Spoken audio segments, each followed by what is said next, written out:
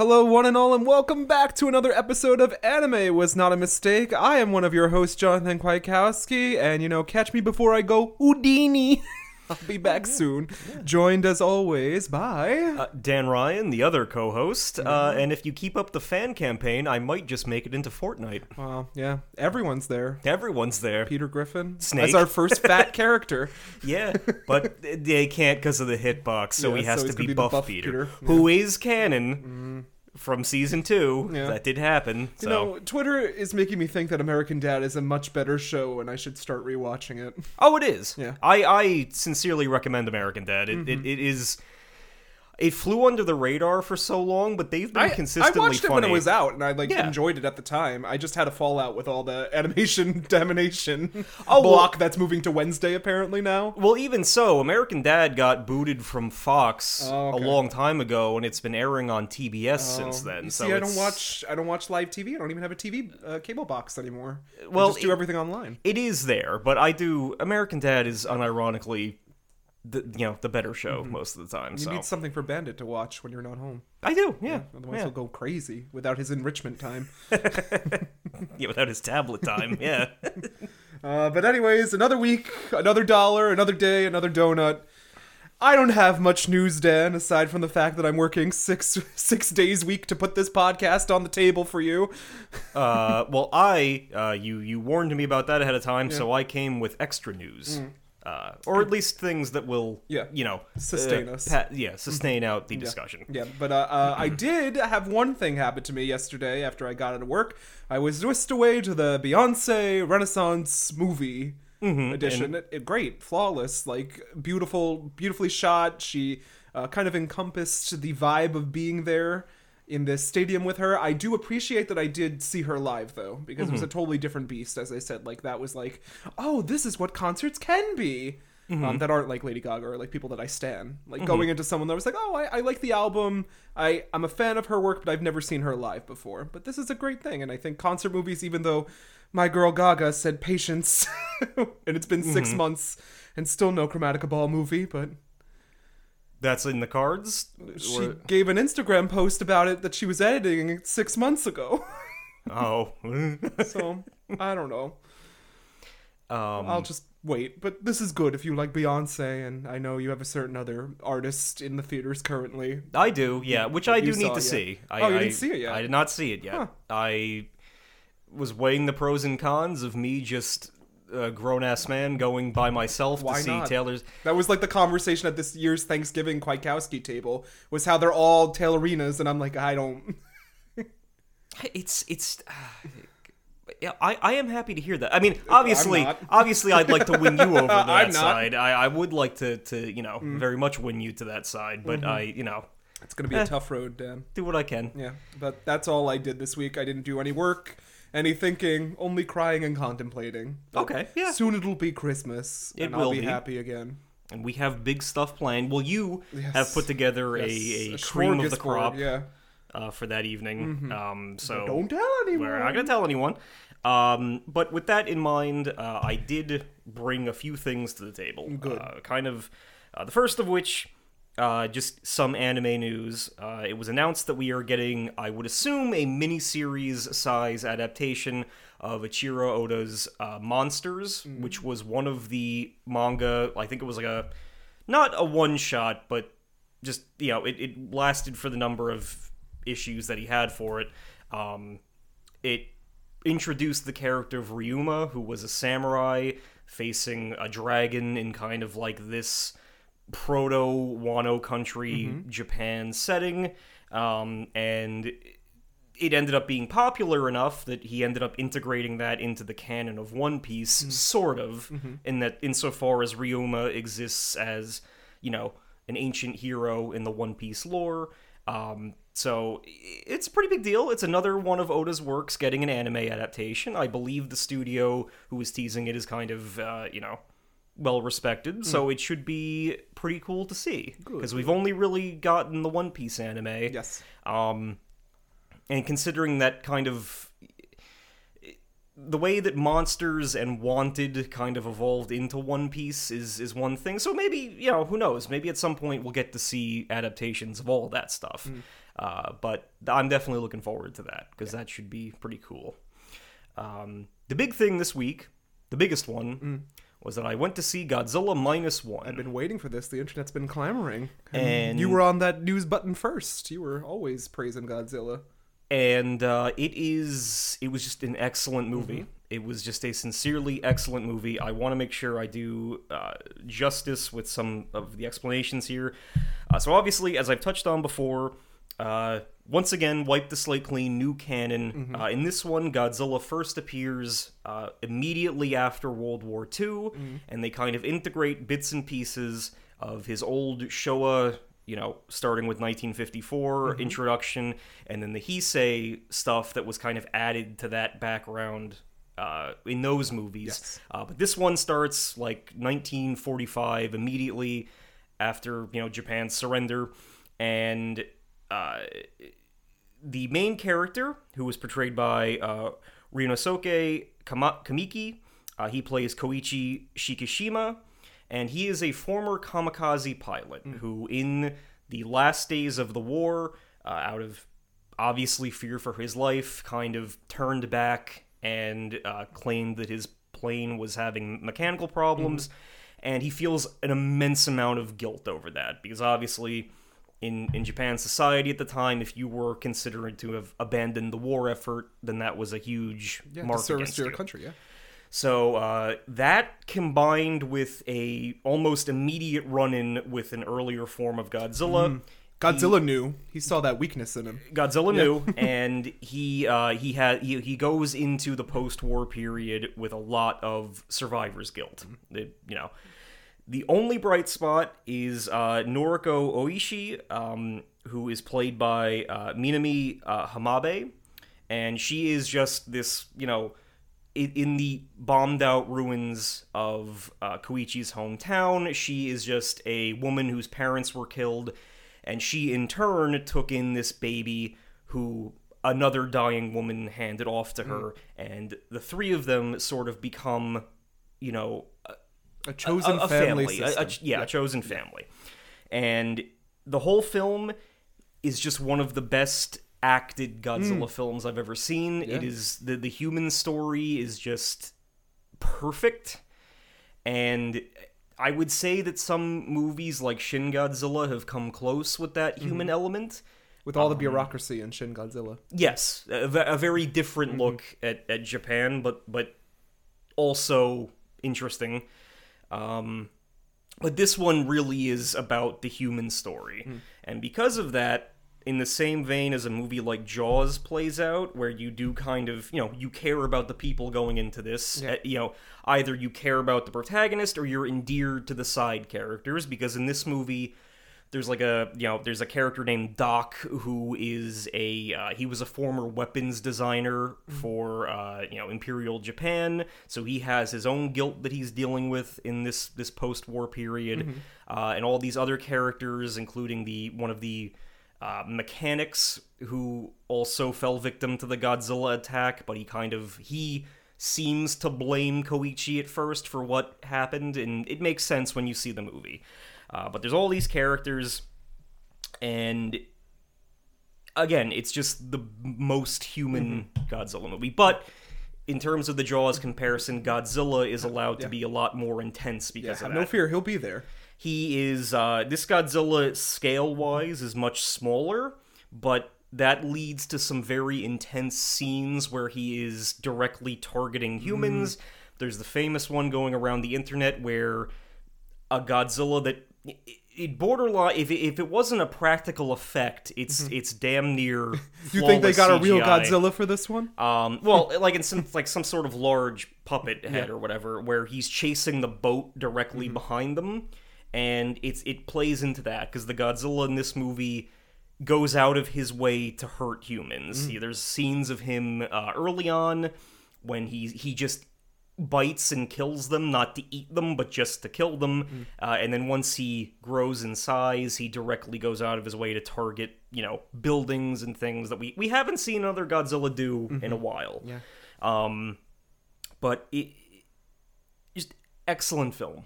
And it leaves the door open. I won't say how, but it leaves the door open for other installments because I think Toho was promising that they want to start their own ongoing kind of shared universe.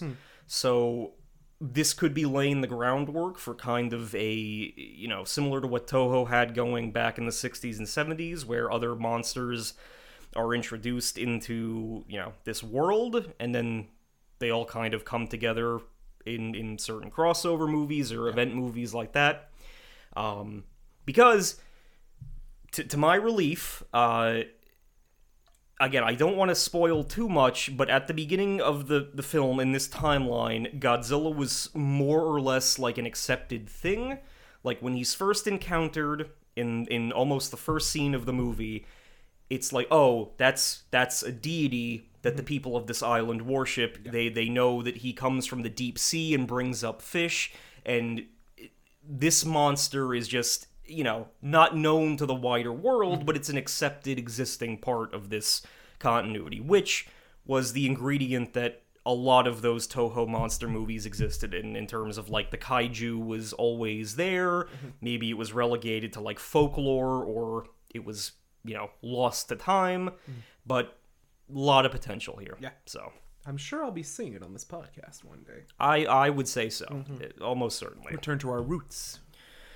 But you said we needed content. Yes. And what do you bring me So today? I went out of my way to find some extra content. And because it was taking Twitter by storm, I watched May December. Oh, I've heard things about this, but I haven't seen it. Yet again, no time. May December focuses on Natalie Portman's character. She goes and stays with Julianne Moore's character, who I think like 30 years earlier had been involved in it, well, still is involved in a scandal in which she ran away with a student, an underage student. Yeah. And Natalie Portman goes and stays with her in order to research for a role in an upcoming biopic of Julianne Moore's character, just to stay with them, stay with the family, get the vibes she needs to play the character properly. Yeah. And because it's Natalie Portman playing, the Jonathan role, researching Dan. She seems the specific way that you eat your Cheerios in the morning, I would need to know. Yeah, and she seems to start to get way too into it. Okay. But then there's Julianne Moore's character, who I don't know what constitutes a spoiler or not, but it doesn't go the way that you would expect it to. Like Natalie Portman, her character goes into the film, trying to come up with some kind of, like, rationale for why Julianne Moore would do this, like why she would groom a kid and then, marry them and build a family with that kid. And she's like, oh, there must be some, like, tragic thing that happened to her. There must be some complicating factor. And really, through a series of events, by the end of the movie, it's not. Nope. Julianne Moore's character is just messed up, and she is bad, and that is it. And it was kind of refreshing, because there's no... You are a bad redhead, Julianne Moore. Well, she's blonde in this one. And because it's based on it was based on, I think, something that happened in Australia, similarly, where a teacher ran off with a student, and eventually they got married. I don't remember that in the movie. But it was... Nicole Kidman was in that one. Oh, yeah. How's Faraway Downs? I haven't started yet, Dan. You'll know. You'll be the first to know when I've started and finished it, but another regret for this week. But very well acted movie. Everyone plays... what's his name? Browning does a good job playing, like, an older man as, like, he comes across as childlike, like, the guy. Charles Melton is playing sorry. Joe, and as many people have pointed out, he does an excellent job of playing, like, a man who was stunted and, stopped maturing when he was, like, because of the trauma that he's undergone. And all of his mannerisms, the way he carries himself, the way he talks, the way he, like, approaches his own interests and stuff, is all played as if he is, like, a teenager second-guessing himself. So it is an excellent performance from him. I would hope or assume that, someone from this movie gets nominated. I know there's people there's arguments happening whether or not the music makes it camp. It's not camp. It's melodrama. Okay. With these musical cues that kind of remind you of a Lifetime crime movie. I see. But it's all to underscore that no, this is not a twisting and turning drama. This is a very real crime that this person is kind of getting away with. Yeah. So it's great movie. I'll have to check it out in a week or two. Yeah, it's on Netflix, so I do recommend. Well, I'm waiting for my boy Bernstein. That's right. Maestro. When does that come out? Close to Christmas. Okay. Yeah. Okay. Yep. Yeah.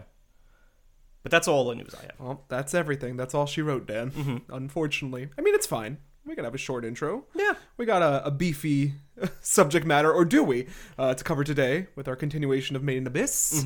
Of course, if you remember last week, we watched the first part of the Made in Abyss movies, and this week we're going on into Made in Abyss Wandering Twilight from that same year. So this is kind of the second part of the first season, redone in movie form, and a little recap on what we watched last. Of course, we have Drawing Board Coon here, who's looking a little run down, but still fine. Still trekking along. Didn't bust those glasses. He didn't. No. Very surprised. Got those glasses on. Doesn't have an extra pair. Yeah, so, lost that compass, though, so, might not know down from up. Everything goes back to the hole. Yeah, so. that's true. So last time we watched, in a world where a deep abyss calls out to many treasure seekers to explore, a young girl named Rico, and her robot friend Reg decide to descend into the horrors and pain of the pit to find her mother Liza an adventure. Reg, being a robot boy, has no memory and wants to find out about his past, has stretchy limbs, and a beam cannon that leaves him unconscious when he uses it. Yes. They are ranked by whistles, and the deeper you go, the more gory and disturbing things get. Rico has left her world behind and may lose her humanity as she was born in the abyss and carried up in an artifact. So we don't know about that either. Well, yeah, to be clear, she was stillborn in the abyss, and then the artifact steadily brought her back to life as she emerged. With an insatiable urge to crawl towards that pit. Yes. Yep. After meeting one of the great white whistles, Ozin, they are gifted one of Liza's weapons, a combustible pickaxe, and the hope that Liza may still be alive at the bottom waiting due to a letter that someone sent up. Not sure if it is Liza, though, that sent up that letter. What lies next for our heroes, especially with one of the other white whistles, Bondrude, being described as just a little bit sinister. I'm sure everything will be fine, Dan. Yeah, I'm sure it will. Yeah, nothing's gonna harm these children. Yeah. What? I'm sure Bondrude Look at the cover next to you. How cute the art is. They're all friends. This is a beautiful steelbook, though, yes, I must say. Yes, indeed. Belying the horror that awaits. Yeah. Well, there will be no horror, Dan. But before we begin, I know it was a vague memory in your past. Do you remember anything about how the series turns here? Any initial thoughts before we dive deeper? I believe that in whatever you showed me or lent to me previously, I only got up to the introduction of another Rabbit character. Girl. Oh, yeah, another and character. And then where I stopped, that kind of just, there was a tease for more, but I think I stopped at that point. I don't remember why, but it might have just been the end of that given Blu-ray set or whatever. Yeah. I believe it was, because this movie ends at the end of season 1. And then we have a midway movie and then season 2. Yeah. Yep. Okay. So I have a vague idea of what's going to happen, but I don't know. I never got to know Bondrude or whatever it is that he's up to down there. So I'm very, very curious to see what's waiting in this happy and fluffy, wonderland that exists at the bottom of this hole. Yeah, so, I wouldn't describe it as happy and fluffy per se, but I need you to pick some mushrooms off a pig for me. I need you to boil some fish, and I have one other favor to ask you, but that'll come with time, won't it? I'm gonna put that incinerator of yours to good use. Oh God. Okay. Yeah. See you after the break, audience. Subashi.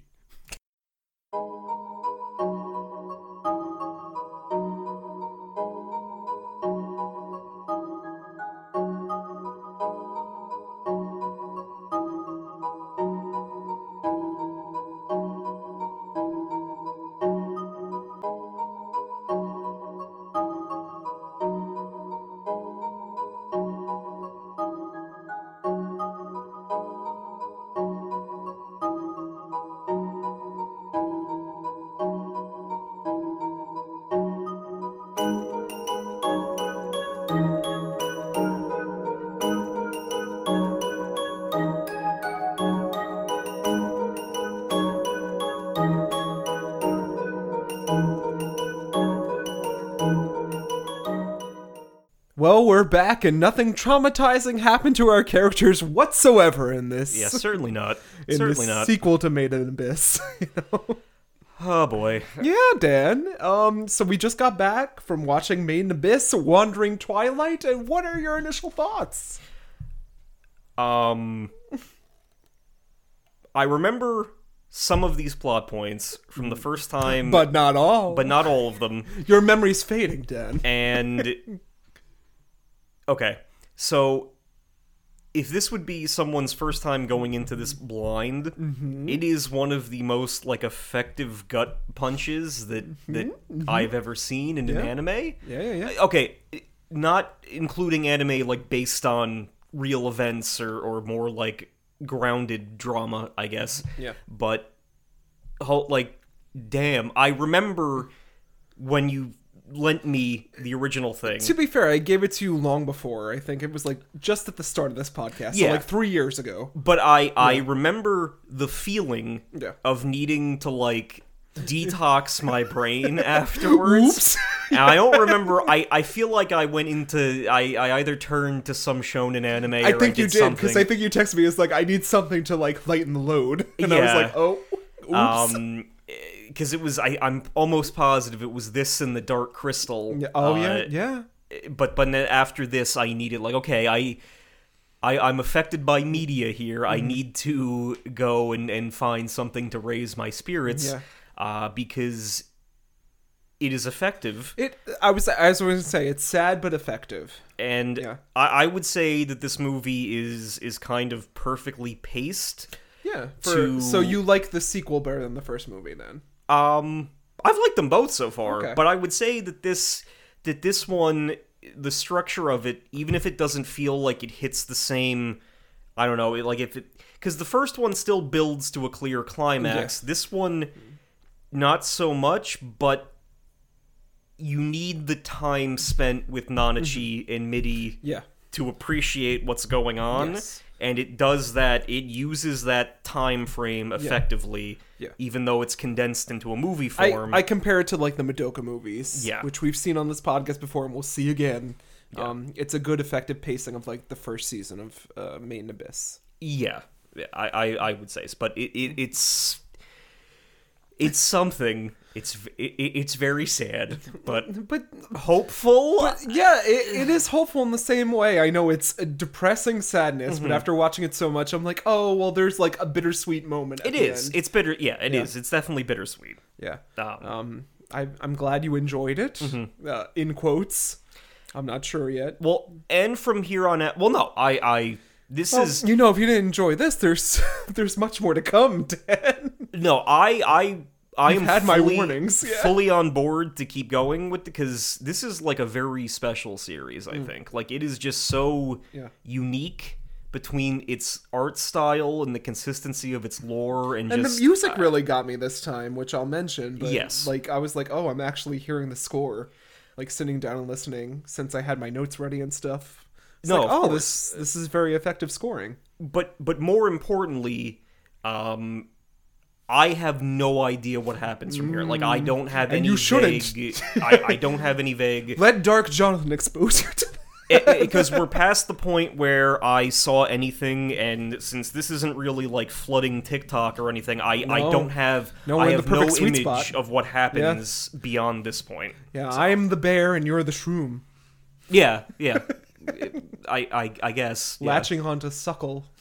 Yeah, so it's but I'm there for it. Yeah. Because I really don't know. So. I'm thoroughly glad that you enjoyed it and didn't remember everything, because that was my main concern. It's like, oh, Dan's gonna remember everything from 3 years ago, but Dan doesn't remember what he ate for breakfast. So to be clear, it did not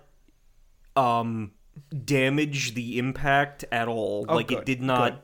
Watching this is still... I mean, you and I crack jokes while we're watching it. Of course, we have to compare ourselves to the characters and insert us to neglect or kind of like...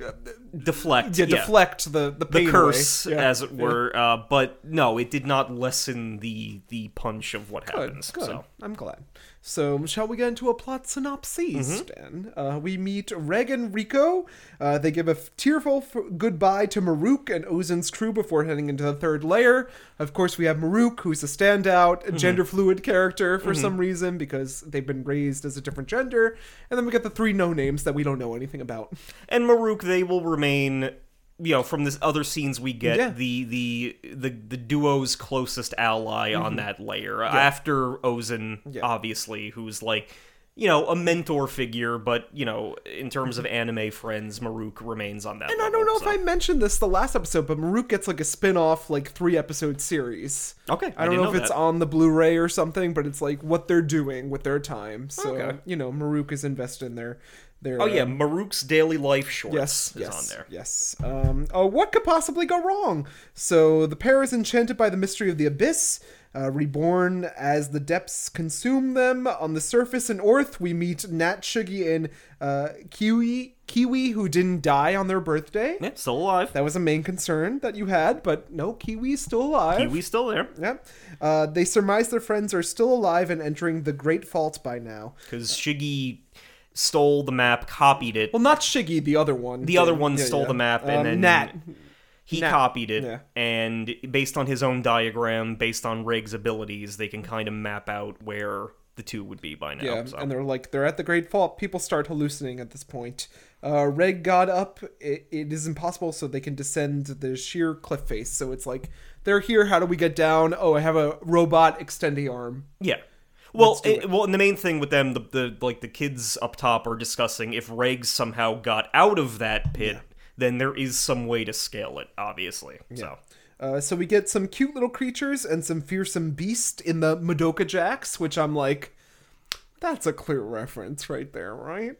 It has to be. It has to be. I love a little Madoka Maguka, but give it to me. Because I thought you were kidding, but now seeing it spelled out, it is actually it's just literally Madoka Jacks. Am I a Madoka Jack? But yeah, in the Great Fault, there's Madoka Jacks, and there's also Flat Fucks. Yeah, Flat Fucks. Fuck Fridays. The little pancake rodents. They're so cute. Have like thorns-ish, but they are preyed upon by the Madoka Jacks, and that's a key element of descending here. So Rico has to sacrifice the cute critters to distract the Madoka Jacks and use the cave holes to go deeper. Yes. And it's like, oh, Dan was like, they have lives too. They do. And I have to recommend to you Dimension 20's new series where they're playing Stoats. Okay. It's literally this. Like, I need to give you the code because I think you'll be thoroughly invested in it.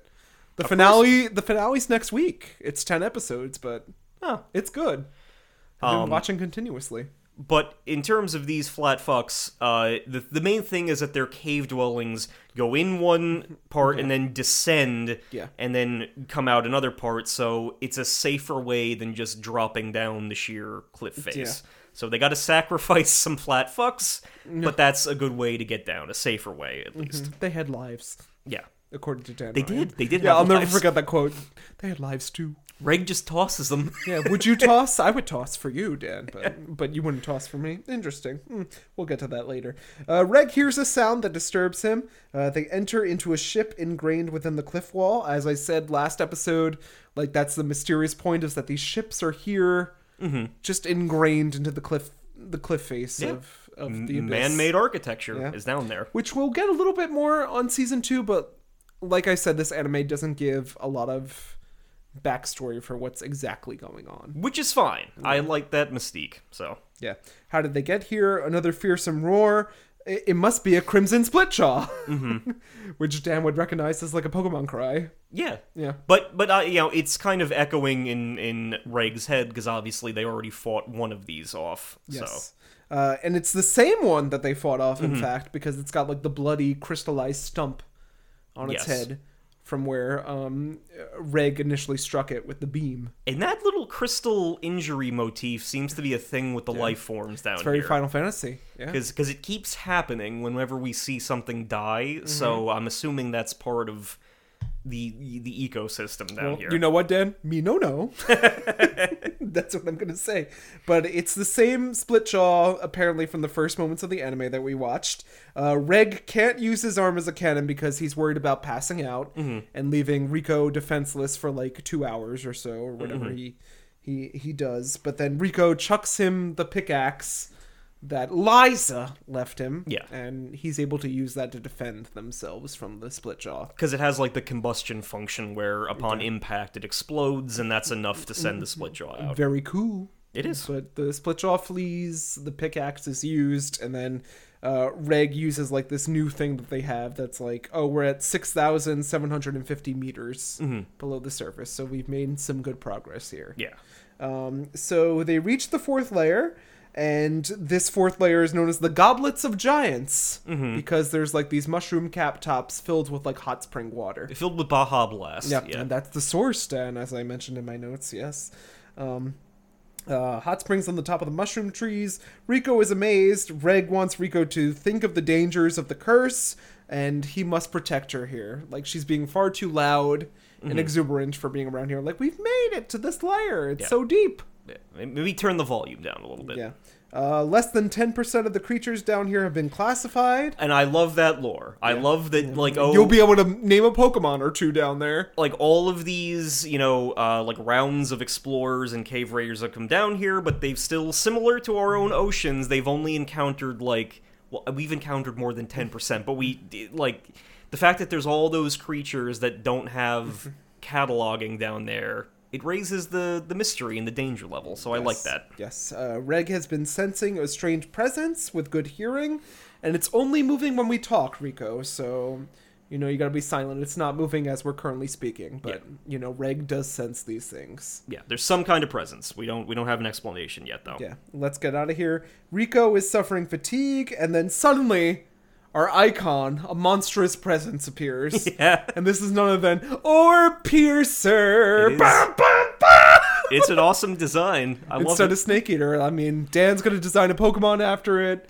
I love him. He's just it's great. Bandit's final evil Digi-Evolution. Dark Digivolve if I force him to. Yeah, but it's just a great design. It's just like this quilled beast with a red organ at the front of its body that it, you know, we figure out later on what's it doing. A red orb. But its quills are able to pierce through steel. And it's laced with poison, penetrates steel, as you said. Orb piercers can also predict movements and read thoughts. Yes. So they're very That's So Raven in that respect. Well, and it takes the duo by surprise because it seems to be intuitive. And they know that Ozen warned them, the deeper you go, the more weirdly fantastical intuitive. Beasts will be there. Yeah, like they seem to get smarter. Yeah.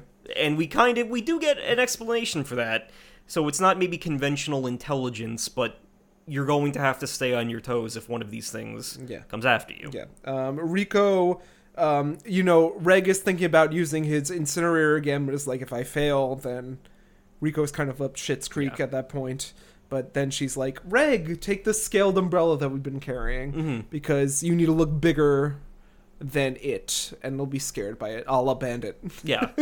But even with the scaled umbrella's not that big, so I don't know what the plan was. But it's something. It's like, something. Like it does work for... They're children, Dan. They're children in Child Robot. But, you know, the orb piercer pierces through the scaled umbrella, and Reg is like, oh, well, that was a close one. And then turns around to Jonathan, oh! And will I ever act again? Rico has a quill through her hand. Horrifying. The first time I watched this, disturbing. I thought Rico was gonna die. I don't know about you. Yeah. All those years ago, like, it's intense. This sequence going on. It's like you the most disturbing sequence. Yeah. You know, if not the fact that she might not die because she's the main character, well, sharing the Deuteronomous We've seen scroll Madoka kill off a few more people. Yeah. Which is true, so I legitimately didn't know, but I assumed either way that we were in for some body horror, which we were, so. Which I know I championed on this series when I first introduced Main Abyss. I was like, it's all about body horror. Yes. So I was like, I need to surprise Dan. Of course, he's got this in Season 2 to look forward to, but the vague memory must have been lingering in Dan's mind at this point. So Rico, his arm is pierced. Reg takes her and flees from the scene. And then we get this whole scene where he's, like, ascending, which is a bad thing to do in this layer, of course, because you bleed out of every orifice, a la Taco Bell. Yeah, even though it's only, like, I don't know, like 20 meters or something above their head, it's Which still... is important in the later seasons, too. It's like, you go up any length, and it's like, you explode. Yeah. So and it's not good. It's... You can't even do that. Yeah, so it causes intense pain and bleeding. Rico apologizes for not having much time left. Reg roars at the orb piercer and ascends. Rico is hallucinating. Poison is expelled from the body before the blood, which I was like, this lore is kind of being a little lenient in this film. Mm-hmm. It didn't feel right to me. Yeah. Yeah. So her hand is swollen to horrifying proportions. Another thing, I was like, would the glove just, like, not be there? Well, in terms of the blood... No glove, no love? In terms of the blood, I just assumed that it was, like, she might have some kind of, like, because she's a child of the abyss, maybe. Yeah. Okay. Partially... But then I also, not knowing much about medical science, was like, oh, maybe the blood expulsion will take the poison out. I had to ask Dan so many times, how would you do this for me, Dan? He didn't give any effective answers. He's like, I'll bash your head in with a rock. I hit the wrong hand. Yeah. Wrong hand, idiot. I don't know what I would do. You gotta, yeah. So her hand is swollen to horrifying proportions. Reg has no idea what to do. Of course, suffering from, like, a lot of blood loss and hallucinations, Rico's like, cut off my hand. Mm-hmm. End me. Otherwise the poison will spread. Specifically, importantly, cut it off at the wrist, Yeah. is Rico's demand. So, Dan, as I said, let's never hope we're in this situation together, because I'd easily do this for you, but, I know. But you would take time to do this to me, I think. But how would I draw from that I'd be point like, on? cut off Dan's hand. Done. Easy. You know, and I would probably try to do the same. Reg prepares to cut off her hand, has to break the bone first to make it a little more spongy, and I was like, oh, child body horror. And we does love this so very sloppily. He breaks the bone. He's a child robot. No, yeah, of course, but yeah. it's adding to the, what we as the viewer know to be the danger. He does it very sloppily, and he is very hesitant to just cut through her skin and take the rest of the the bone, the limb off. Yeah. But it kind of, that hesitation we know would be dangerous in different circumstances, but yeah, there is some intervention. Yeah, he's giving Liza cutting the bone, like he hears from her or whatever. Mm-hmm. So we know that Reg has experienced Liza before, which Yes. is one of the many clues that we've had here. Reg is crying, Rico is crying, we're all crying. Rico turns a horrible gray shade, and then Rico is not breathing. Yes. During this scene. That doesn't look good. And what we were thinking would happen was, like, the voice echoing out, and we get the MVP of this series. To me, Yeah. we get Nanachi. Nanachi. Yeah. Nanachi. Reg wails, but is comforted by a Final Fantasy Vera girl type, which I had to put down. Mixed with an armadillo. I love the Vera in Final Fantasy. It's like one of my favorite races to play as. Yeah, no, that makes sense. You play as that. It's in Final Fantasy whatever, free for a trial to level 40 or whatever. Yeah. But I love her. Lots of Final Fantasy vibes, because Yeah. later on, a certain character we meet has, like, a tail. Yeah. So I don't know what that's about, but we'll see. But this mysterious, who, they're not gendered. Like, they could be boy or girl. It's never revealed. It's never revealed, yeah. So I guess I can reveal them as they. They say, like, let's save her before introductions. Give her mouth to mouth. Mm-hmm. And Reg does so. And then it's like, make a splint to help her arm and hand. You've got to, like, go through these steps before we do anything. Yes. Won't be fully functional, but we may save it. And then they mention, like, you can't see the curse. Yeah, I guess there's no point in explaining it right now, but, just know we've moved out of it. The curse isn't active where we're heading. Yeah. So this Nanachi takes them to their home, and it's like, oh, you can ascend upwards right now because the curse isn't present. Yes. It won't be fully functional. We save it. Strange. This person's mossy hideout. It looks comfy.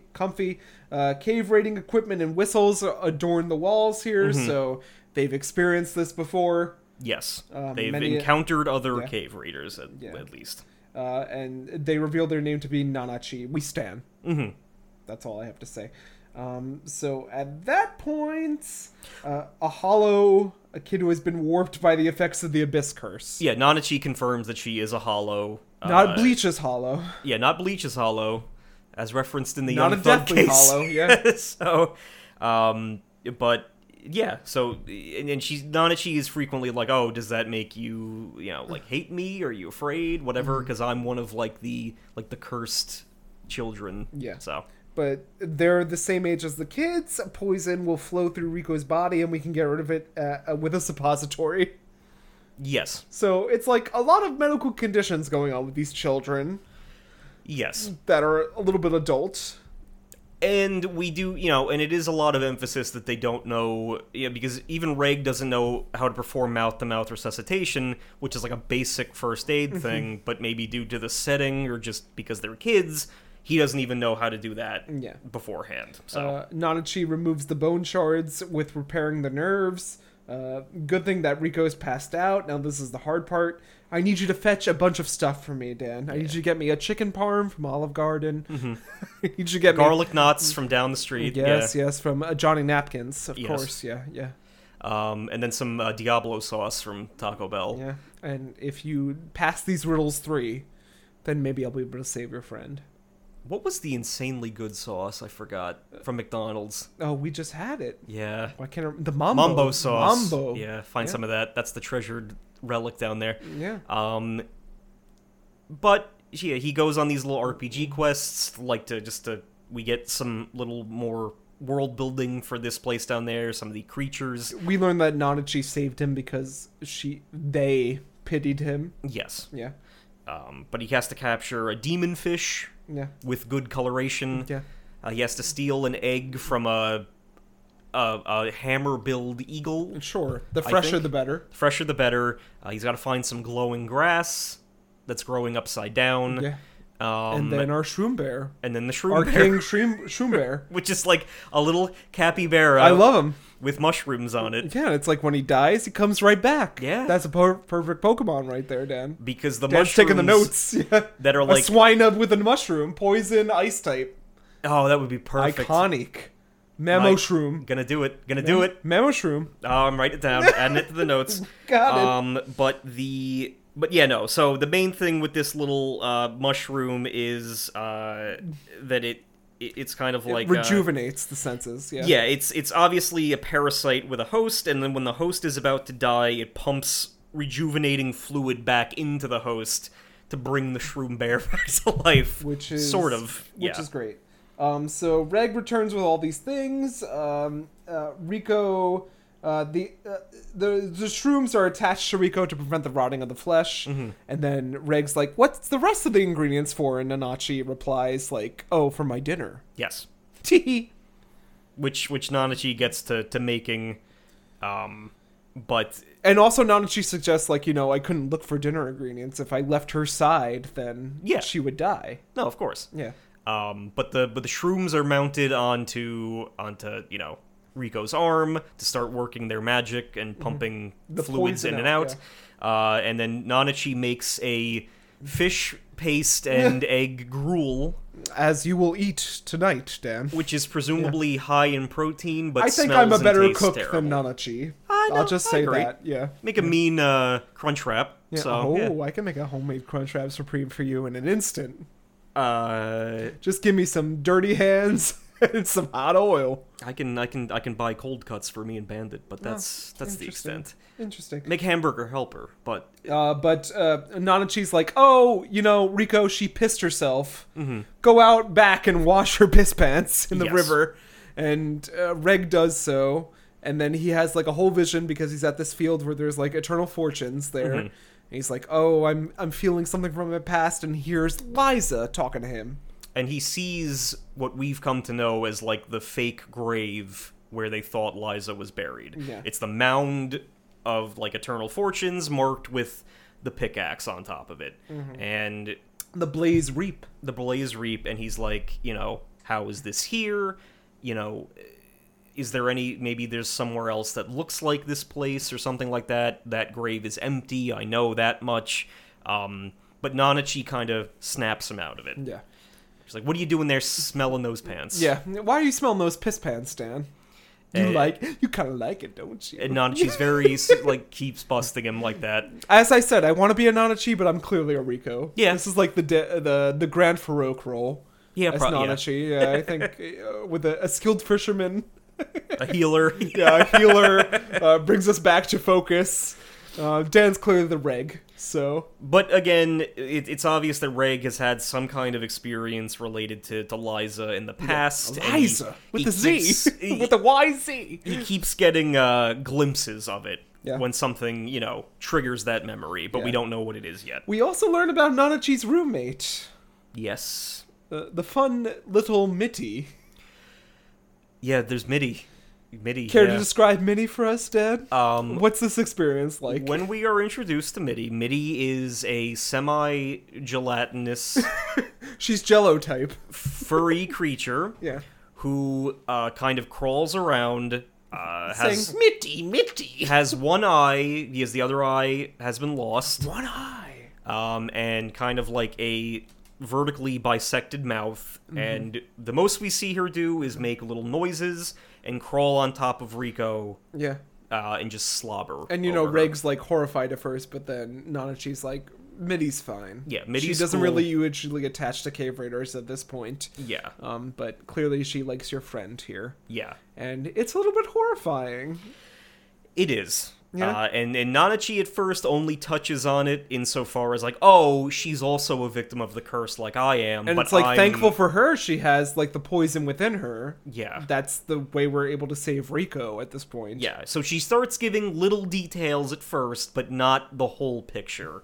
At first she's like, oh, Mitty is the end result for everyone who tries to go up from, it's the 6th layer, correct?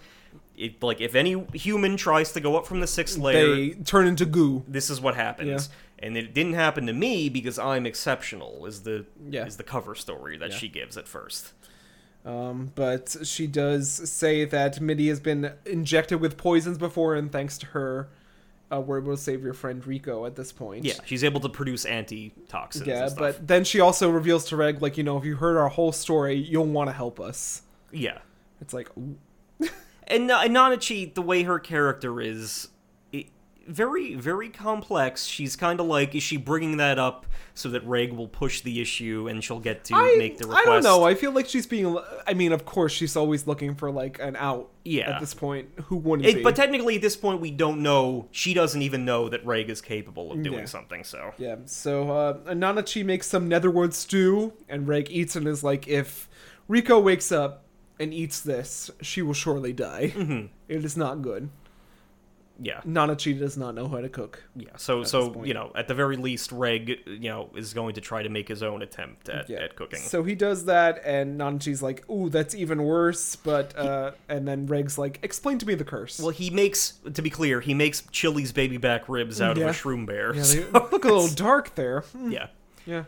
It smells like excrement. Yeah, but then Reg is like, can you teach me about how this curse works? Because Nanachi can see the curse, and he cannot. And she's like, fine, come outside. And she has like a grade 4 relic, which is like a magic fog or whatever. The fog weave. Yeah, that she throws over people, and she's like, oh, or they throw over people. And it's like, oh, well, you can like go up at a certain angle and hit it, and it won't affect you. But if you bring like your head or vital organs through it, then it's going to disturb you in some way. Yeah, and it's a very effective visual explanation of it, because as we learn in a second, she's kind of like, think of it as like a reverse thorn trap where you can slide down deeper, but going back up will meet with resistance. Yeah. And it's kind of like, she explains it in the ripple effect of how this blanket or sheet works.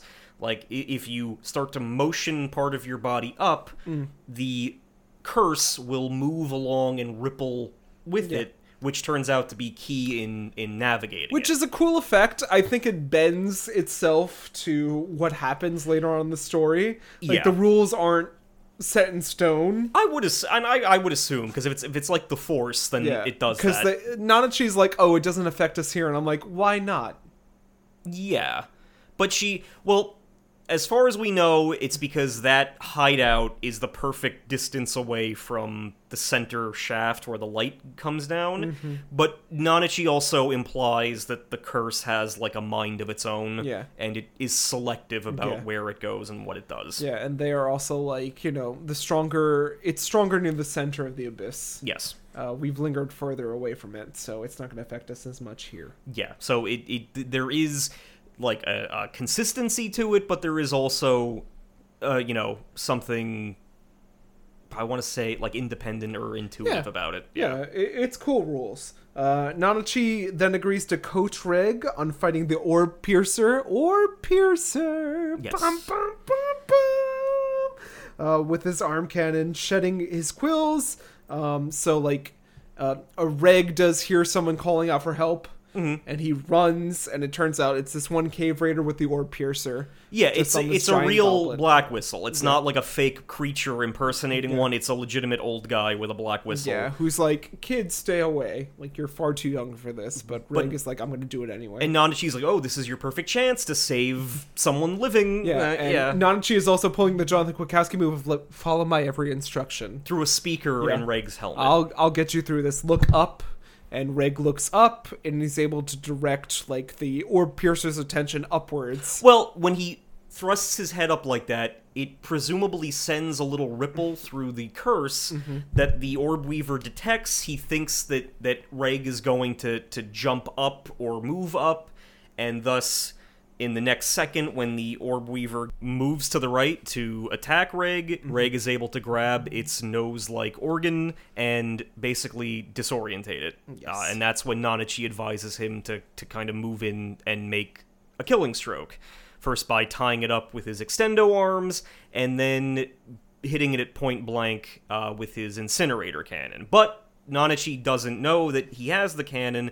Reg just instinctively does that once the beast is kind of tied up, and it doesn't get a full-on shot of the incinerator, but the incinerator does force it to shed, according to Nanachi, 80% of its quills. Yeah. So it is not going to be a threat anymore for the time being, presumably because it will need to go regrow those quills before it can hunt again. Yeah, and they warn Reg about, like, revealing themselves to cave raiders. Like, clearly I'm, like, a coveted thing. Yes. Because I made it up from the bottom, and I'm still kind of human. Yeah, she's living proof that you could figure out a way to get people from the 6th layer to go back up.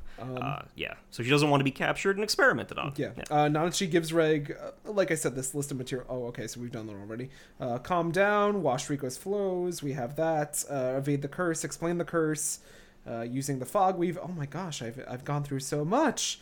Look through my eyes. And so after this whole successful thing is done, Reg is like, hey, can you bring this message up to the orphanage for me? He tells the Black Whistle to go deliver the message to the Belchero orphanage. Yeah, to Jiro. Yeah, because he's the person that I trust the most, and Nanachi is like, oh, fine, if you trust them, I guess I have to trust them at this point. And at this point, Nanachi's kind of like, I've done so much for you. Like, if you could do a favor for me, because now she has confirmation with the incinerator cannon. And Reg is like, anything, of course. What wouldn't I do for you, Nanachi? No, she's like... Would you kill my best friend? Anything. I need you to kill Mitty. Ooh. And I need you to kill Jonathan. We get, like, Death to Smoochie. Death to Smoochie. Would you death to Smoochie if I was Smoochie, Dad? There's a lot of questions we have to ask about our friendship in this episode. There is. But we do get, like, a brief glimpse of Nanachi in the snowy tundra carrying Mitty on her back. Yes. And they are escaping something. Well, we get, like, a whole lot more, don't we, at that point? Well, gradually. Yeah. First we see them escaping. There's a trail of blood behind them. Yeah. But then we do Nanachi's becoming, like, a hollow. Yes. All right. And then we get the whole backstory, Dan, where you're doodling in your drawings. Yes. Yeah. I'm reading a book. In the snowy town. Yeah, the Scarlet Book from Pokemon. Frostpoint, or whatever it's called in Pokemon. And they're at an orphanage. Yeah. They're just a large number of kids at this orphanage. Plenty of orphans go down into the abyss. And a white whistle named Bondrude, dressed in black armor with matching attendants. And I have to ask you at this point, good dad? Bad dad? I'm firmly on the bad dad side for him now. Interesting. because of his actions thus far. Oh, all right. I think cool. we'll see how I compare later on. I think that even with his show of emotion later, I think there's an ulterior motive, but I don't know. Yeah. But he shows up at this orphanage. He's like, "Oh, I've come here to the Great North to find brave children to help with my expedition. Will you come with me in like the Christ pose?" Yeah, he does the what is it, milking the calf in the sky or whatever the fuck it is. I've never heard it explained as that way, Dan, but sure. What? Yeah, it's milking the calf in the sky, or milking the cow, and it's like whenever an anime character does that, there's like a trope word for it. But I've never heard that before. It's a frequent pose, and he's like, "Oh, who among you will step forward and take this journey?" Yes. And Nanachi, when she's still a regular human child, is keen to get out of this orphanage and finally explore the abyss, so she steps forward with several others. Yes. As desperate children, yes. They do so. Who would want to go down to the 5th layer? So they all get into this Bondrewd bathysphere. And he's like, "Welcome, children, welcome." And of course, Nanachi sees a young child being bullied by the name of Midi, and they both relate to one another. Yes. Yeah. But they're loaded into the bathysphere, like, "Oh, my, Black Whistle attendants will see you down to our, safely, our new home on the 5th layer." But, this is, like, they're just presumably in this bathysphere for however long it takes to get down there. And during that time, Midi and Nanachi first become friends. Because Midi is like, "You're smart, you can read books, and you can understand... Tell me your stories, Dan Ryan." ...hieroglyphs, and you can draw, and I'm tough. So we'll be friends. We'll be a team. That's how we first met, remember? It is. That's exactly how we first met. In this bathysphere, I said, "Is that a bird?" And you said, "No, Jonathan. It's a mole trace, actually." And I was like, "Wow, you're sure smart, Dan." But yeah, so eventually they go down to this layer, and they're given, like, food and shelter, and Bondrewd keeps showing up night by night to take these orphans away for some reason or another. One by one, they're all removed from this, very sterile, like, daycare room. Yeah. With the pillows and the plushes, my bedroom. Kind of like, Giver-esque, where they're like, "Oh, we're taking them away for a little experiment, and it'll be a good thing when you're finally chosen to come with us." So, eventually they're kind of whittled down, more and more kids are sent out every day, until eventually it is only Nanachi and Midi who remain. And Bondrewd comes back late one night, and Midi is finally selected. Midi, come. To and go with even though Nanachi's like, "Take me with you." Wait your turn, Nanachi. Yeah, don't be impatient. Very Dan Ryan move. Yeah. And he, but Nanachi isn't satisfied with that, and the door isn't locked, so she follows him out, looking for him. And I have to say, previously we see Nanachi in, like, her bunny form in, like, a flashback, and Bondrewd is like, "Hey, this cartridge is pretty good. Yeah. That's all I have to leave for you for the future movie." Okay, I just don't remember that. This cartridge is good. Okay, I didn't know what the meaning of that was, so. It's not a Nintendo cartridge. You don't gotta blow into it first. But while Nanachi is roaming the halls, she sees Bondrewd talking to a Black Whistle who had presumably come down to check on whatever the fuck Bondrewd is doing down here. He's like, "Okay, I don't know how you got clearance for this. These are kids. Like, these are a bunch of kids. This isn't going to look good if someone finds out. Yes. Like, you should probably stop, because it's unethical to do this to humans." And Bondrewd's like, "But I'm not doing this to humans. I'm doing this to, these things for the betterment of science, for the betterment of understanding. Like, it's best to not think of them as people doing this." And the Black Whistle has no authority there, so he's like, "Okay. Yeah, fine, whatever." So Nanachi stumbles into this experimentation room. Where Midi is in a tube. What would you do for me, Dad, if I was in a tube? Jonathan! You wouldn't let me out? I'd try to get you out. I'd let Dan go down. Dan, finally in a tube. You can listen to me, a captive audience. See. Yeah, finally. Yeah. But Bondrewd, unfazed by Nanachi's presence, is like, well, this is actually, a good opportunity because we have a little experiment that we're going to do. And this is a little fucked up. It is a little fucked up. Yeah. Bondrewd explains that the lift that the tubes are used to rapidly descend and then ascend back and forth from the 6th layer, which no one is supposed to be able to come back from. But one tube will redirect into the other tube. Yeah, he's designed this to kind of redirect the energy curse somehow. will be there. So the curse will be there, but one person will receive all of the curse twofold, and the other person presumably will live.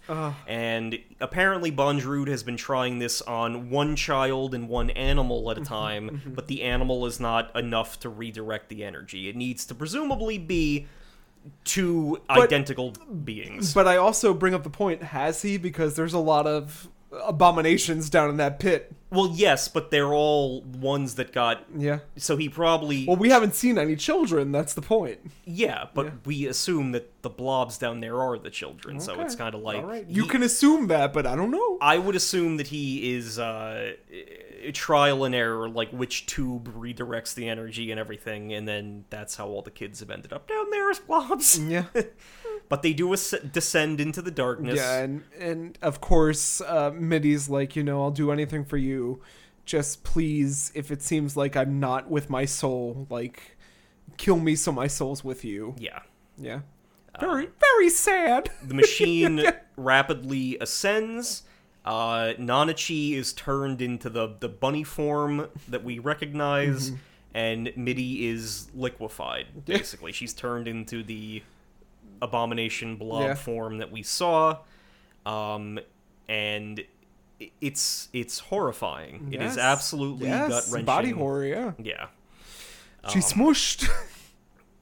And after, body horror will relate to our Christmas watch. Yes. Just so you know, one of them. Yeah. Yeah. Very provincially. But later on down the line, as Nanachi is kind of remaining in the laboratory under Bondrewd's supervision, Bondrewd comes to her and says, you should know that Midi's sacrifice wasn't completely in vain because we've made a discovery. It turns out Midi is unable to die. Yeah, we've injected her with all these chemicals and such. We've crushed her with there's like an industrial press in the room. And she hasn't died. And this is the 9th time we've killed her, and she has regenerated every time. Yikes. If anything, her form becomes a little more gelatinous each time, but she remains alive. And this is horrifying. We see the blood, we see the leftovers from this, and Nanachi resolves to get Midi out of the situation. Yeah, so she straps her or them to their back and walks along and is like, we're going to get out of here. Yes. No matter what, I'm going to try to find a way to save you. And thus we get Nanachi's situation where she's stranded in this layer trying to find a way to kill. And Nanachi has gone through multiple methods from poisoning, but then she finds out that, obviously... using poison from, like, cave raiders. And orb piercers. Yeah. But that doesn't do anything to them. They try to steal some climbing spikes to lobotomize Midi, but it doesn't work either. Nope. And the only clue that Nanachi ever had was that when Bondrewd was running experiments on Midi, at one point he used a laser weapon that permanently destroyed her other eye. Because she only has one eye now, kind of like Hedora. But the spagarmos. Yeah. Or whatever it's called. Sounds like a Greek dish. I'm kind of hungry. So somehow this that's just not hey, now. Spanakopita. Spanakopita. I wish I had some. But I can make a mean spanakopita. That's the one thing I can do. It just takes time. That was another classic American dad joke. A Greek guy dies and he's buried in a spanakopita. But as far as Nanachi can tell, that is the only weapon or thing that could completely kill So she Midi. asks Reg, please, can you kill Midi with this? Yeah. It's like dignity and death. It's a whole scenario that these children should not be going through. No. But, it's anime. And that's again, what we watch. As like another piece of Reg's lore, this, his incinerator cannon seems to be the same type of technology that Nanachi saw as this laser weapon. Yeah. So. And Reg also asks himself, like, what will you do, Nanachi, when she's gone? Yeah. When Midi's gone? Like, what will your purpose be, or will you choose to, like, end your life? So Reg has a moment with Midi. Reg is trying to cook dinner for Nanachi at that point. Like, oh, I can't let Nanachi cook. He's trying his best, but he also comes up with a crap meal. Yes. That tastes like shit. In this, me deboning a chicken casually, which is a very Heather Cholella moment when she was over here and I was like, let me debone this chicken while you watch this movie. And I was like, do watching Suspiria, I believe. And I was like, it's one of my good skills, Dan. Reg can't cook, tastes like shit, literally. Nanachi is reading to Midi. Riko's arm is healing. Nanachi hasn't asked Reg to kill Nanachi since. More time passes, and Reg asks Nanachi if Midi is unhappy. She seems peaceful, but if I die before Midi, then she's going to suffer forever. She won't have anyone to protect her, and she will die. Like, she will just perpetually live being tormented by other creatures. And it's truly heavy. It's like having a pet. It's like honestly. In this stretch of the movie, the time is appropriately spent building up the difficulty of this decision. Because, like, Reg even tries to, like, bargain with it. He's like, oh, Midi seems peaceful. She seems to respond to her name, and she, like, makes noises. And Nanashi's like, that's just reflexes. That's leftover nerves from when she was a human responding to, outside stimuli. I've tried to talk to her, but we cannot interact as people anymore. She is, like, as far as Nanachi feels, Midi is trapped within this endless thing. Suffering. Yeah. Endless pain. So we have to end her pain. Please, Reg, promise me you won't take your own life. So Reg is like, if I take Midi's life, Nanachi, please don't kill yourself. Yeah. And Nanachi, like, passively says, like, no, I won't do that. But we also feel like maybe she would, or they would. Yeah. Under different circumstances. Because, like, she brushes and that's it off. something to play up in season 2, unfortunately, I have to say. But oh, boy. That is a big point brought up in season 2. But we'll get there. We'll get there. It'll be fine, Dan. You'll be great. But they set up a little thing for Midi. Yeah, they set up a little Jonathan stimuli station with, like, the amiibo. A blanket. Peach, I love Peach. With all her plushes. Wa Peach, which we'll get to next week. Gets a Wa Peach next week. Wa Peach is there, yeah. Yay. And they set up all her stuffed animals, and Reg starts charging his beam. Yeah. But one more time, Nanachi stops him. And it's like, no! And just says a tearful goodbye to Midi. It's so sad, and Dan. says Why did I pick this anime? Like, she's I tried so many things for so long, but I'm sorry I couldn't figure out another way to save you. Yeah. You will always be my treasure. Yes. And then, she leaves and Reg finishes the job. Yeah. And as far as we can tell, Midi is wiped out, but she is at peace. Yes. Yeah, and there's just a crater left behind to kind of signify that. Yeah. So Reg, as he's passed out, dreams of Liza.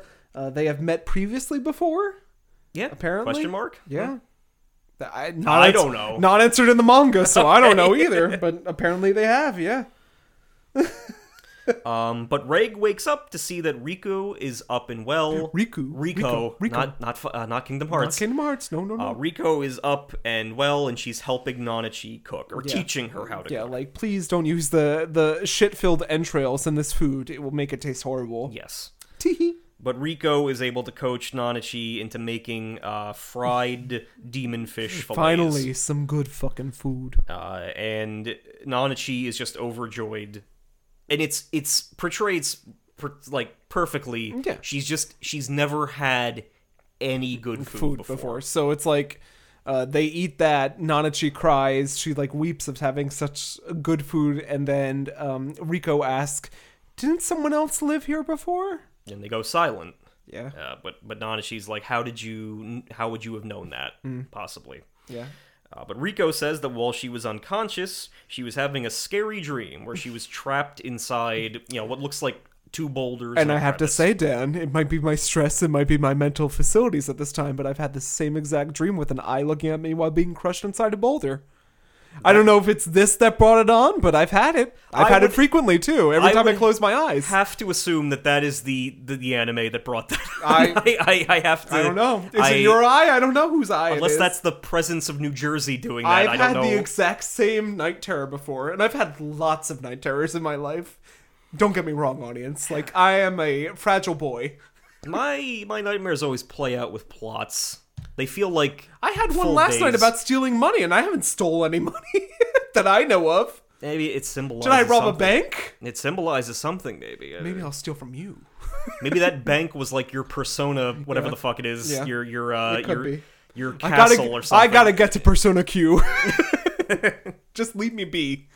But in this dream, she gradually started to lose her physical form. Yeah. But then she was kind of found herself in the presence of another, what she recognized to be a young girl. Yeah. Also crying, also afraid, who was in a worse state than and then her. like press their eyes up against one another because that's the only thing they could do in this situation. Yeah, and they it's had like no mouths. it's like I see you, I feel you, I thoroughly enjoy the imagery here. I have no mouth, so therefore I can't scream. Yes. Like very classic literature going on here. And Enrico is like, I knew I was terrified, but I had to comfort this person who was more terrified than I was. Yeah.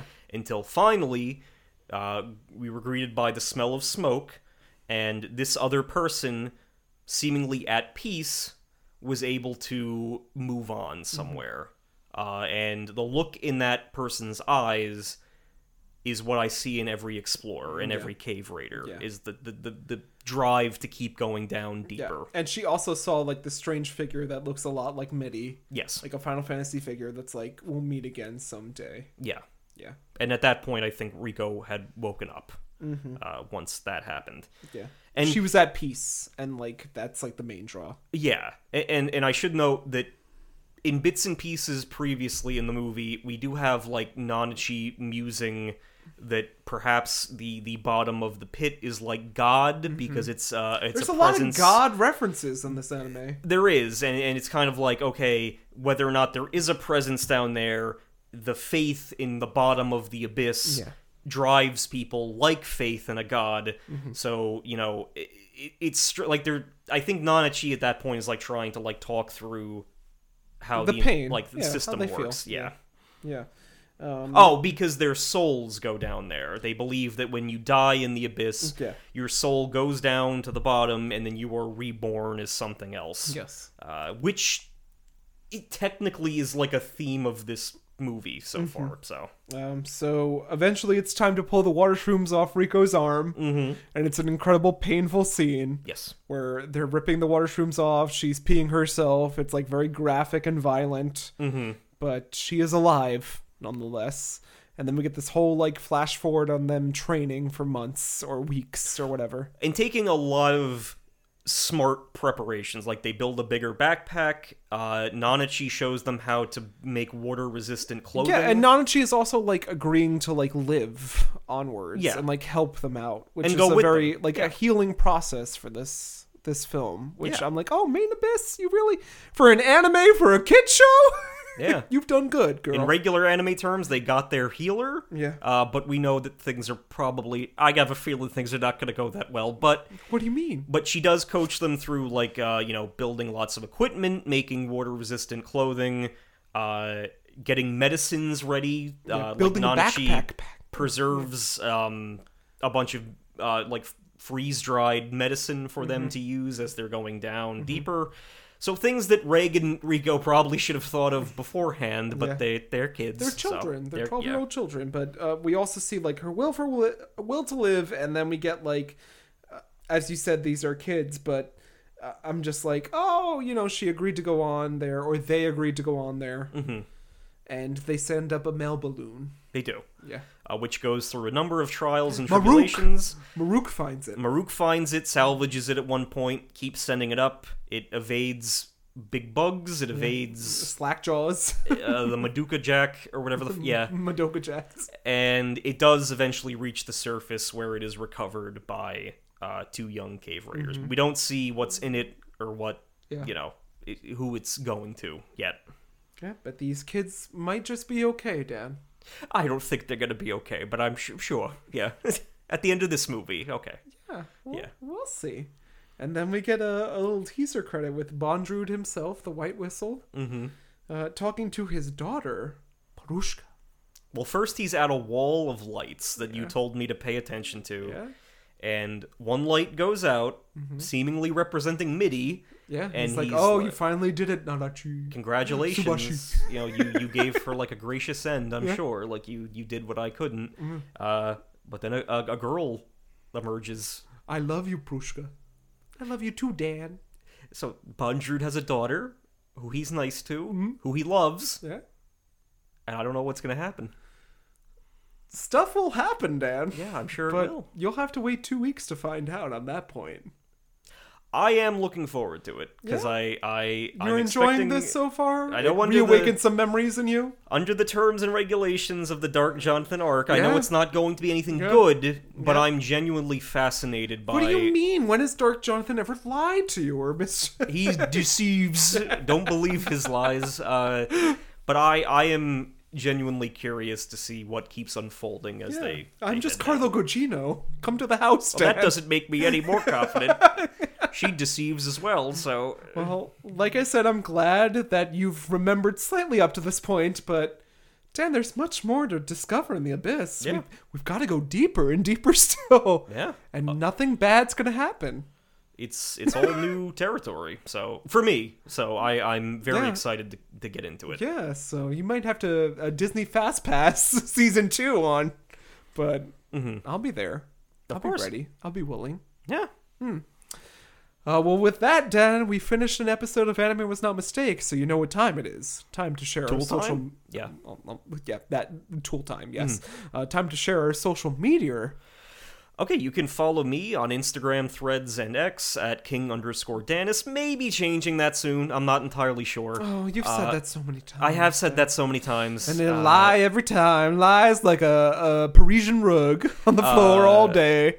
Where I'm going to be posting some artwork, just trying to put more detail and effort into the stuff I post now. But, Jonathan, where can they reach you? You can find me at Losing My Mind JK on Instagram, Drink and Read JK on Twitter and the TikTok, and you can follow my other podcasts, including X and the TikTok. You can follow my other podcasts, including Nightcaps at the Theater on most podcasting platforms, and Nightcaps at the Theater as well. Of course. Yeah, Drink and Read as well. Yeah, I love reading books. Yeah, Dune and such. War and Peace and Dune. Any follow-up installments coming? No, not now. No books? Yeah, no.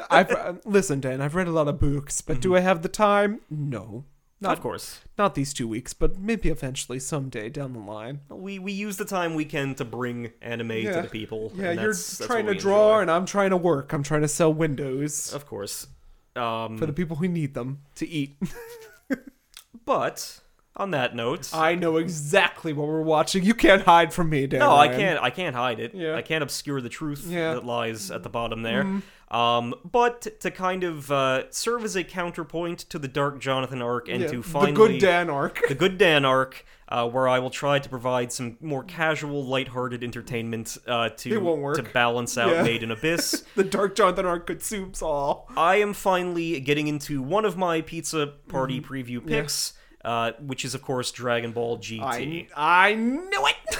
And because of the numerous events and content we have planned, I will be taking it saga by saga, so we might do one saga, then switch to a different anime, whatever I feel like doing when my attention span finally gives out. Yes. But at the very least, we are getting into the Black Star Dragon Ball saga first. If you recall from the Pizza Party preview, Goku has been reduced to a child, Yes. and the only way that he can undo that and save the Earth is to go throughout the galaxy, or universe, I forget what the scale is in GT, to collect the Black Star Dragon Balls and bring them back to Earth within 1 year, lest the planet explode. So Very high stakes. obviously, Bulma can build a spaceship for them, but we're gonna see if the journey gets off to the start that the heroes were hoping it would. Well, I've got my trunks on and my Pam fresh to spray the pan. Yeah, with. your pan, yeah, anti-grip formula, whatever. I'm ready. But we are going to meet some new characters. We're going to arrive on the first of many quirky planets, namely Emeka, where we're going to meet the alien tyrant pretty boy Don Cree, who is clamped down on the planet with an iron fist. But perhaps more importantly, the group will also encounter a little robot who, unlike Reg, is a little more precocious. I don't like this robot. I'll tell you now. He might be doing some feasting of his own, which certainly will spell trouble for the gang. So we do hope you'll join us as we prepare for the grand tour on Dragon Ball GT. Bubbles! That's my only Dragon Ball reference there.